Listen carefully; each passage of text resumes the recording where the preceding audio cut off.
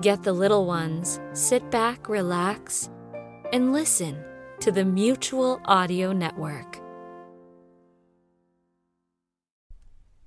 The following audio drama is rated G for general audience.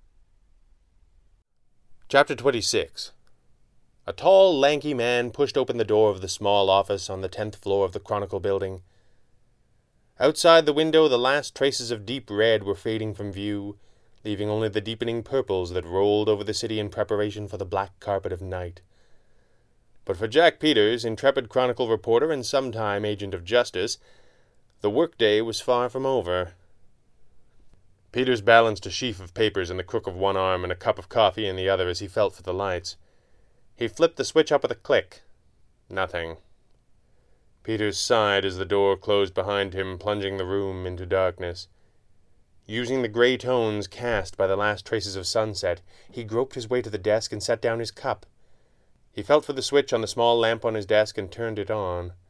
A soft glow appeared through the green glass of the desk lamp, and its beam clearly illuminated the desktop with a typewriter front and center, surrounded by a small pile of papers.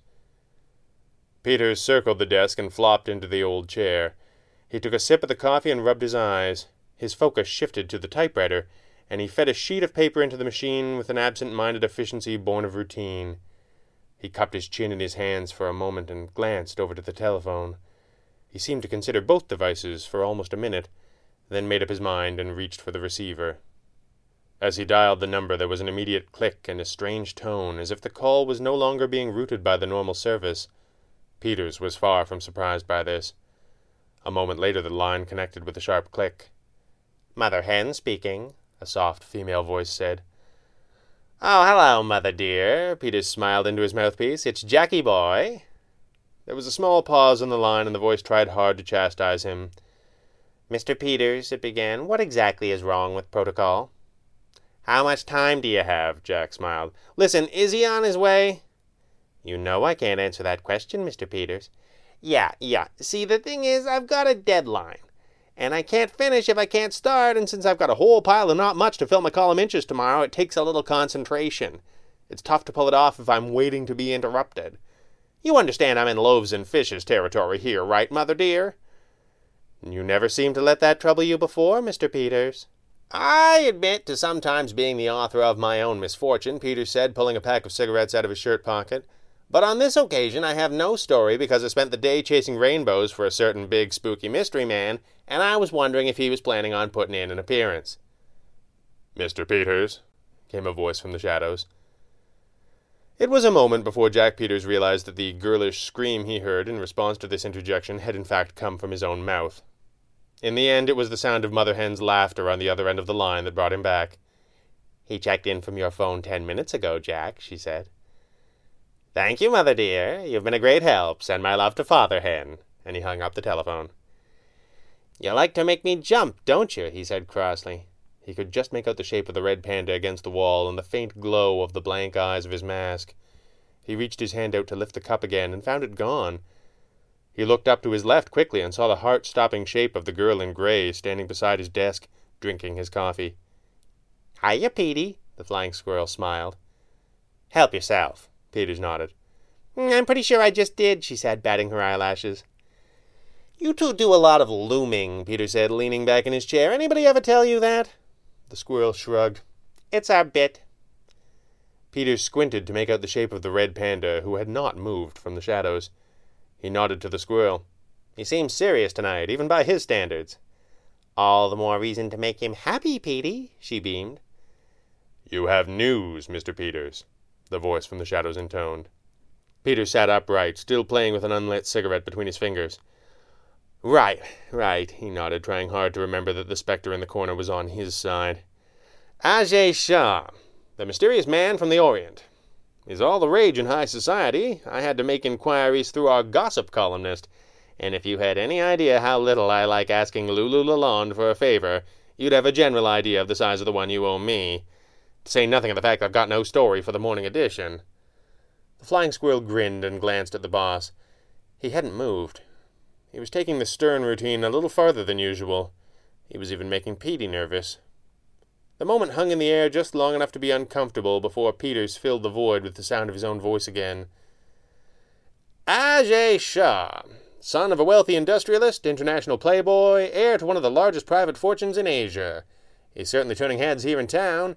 Shah's been wined and dined all over the city, and by all the swellest of swells.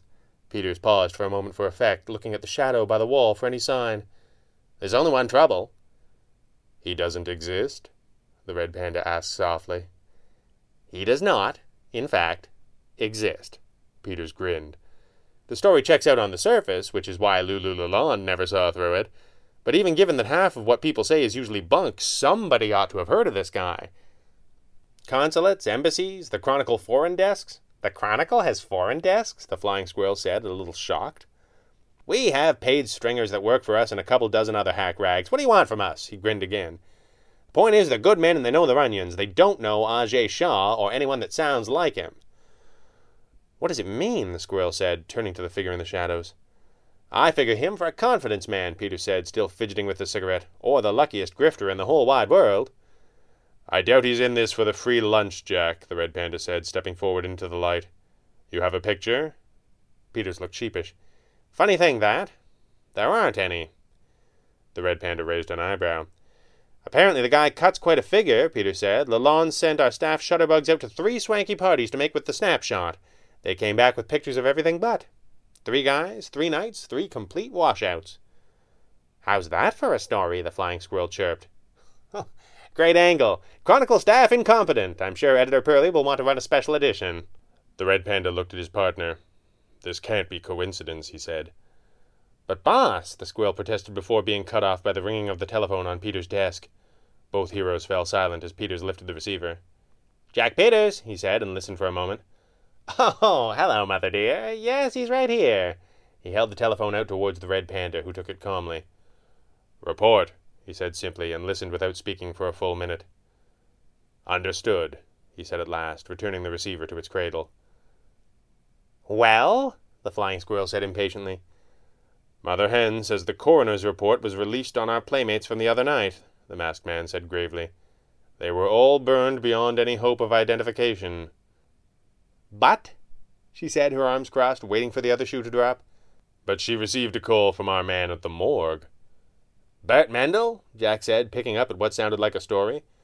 The Red Panda nodded. Bert swears that the report was fixed. He doesn't know how or by whom, but when his boss signed off on the report, it identified the 3 of them as being the household staff of one Joshua Kane. Jack Peters bolted up out of his chair. Kane? Say, if we could just get something on that menace.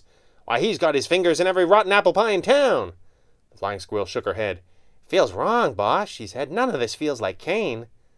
Joshua Kane doesn't devise crime, the Red Panda decreed. He staffs it. And he seems to be up to his neck in this. What about Ajay Shah? The squirrel asked. Forget Shah, Peter said excitedly. This Kane story is news. Oh, you've just got to let me run with this, he implored. The Red Panda considered it for a moment. It might help to cover Bert's tracks if whoever hired Kane thinks we got a lead from a leak at the Chronicle. Anonymous sources only, Jack. Roger that, the newsman said, settling in front of his typewriter with enthusiasm. But, boss, the squirrel objected, we don't want Kane to know we're on to him. By the time the morning edition hits the streets, Squirrel, you and I will be quite finished with Joshua Kane. A smile played across his face just for a moment, and anyone but her might have missed it. 30 seconds later the room was empty but for the reporter and the busy sound of typewriter keys. Please take a moment to remember those who fought for freedom and for those who paid the ultimate price to do so.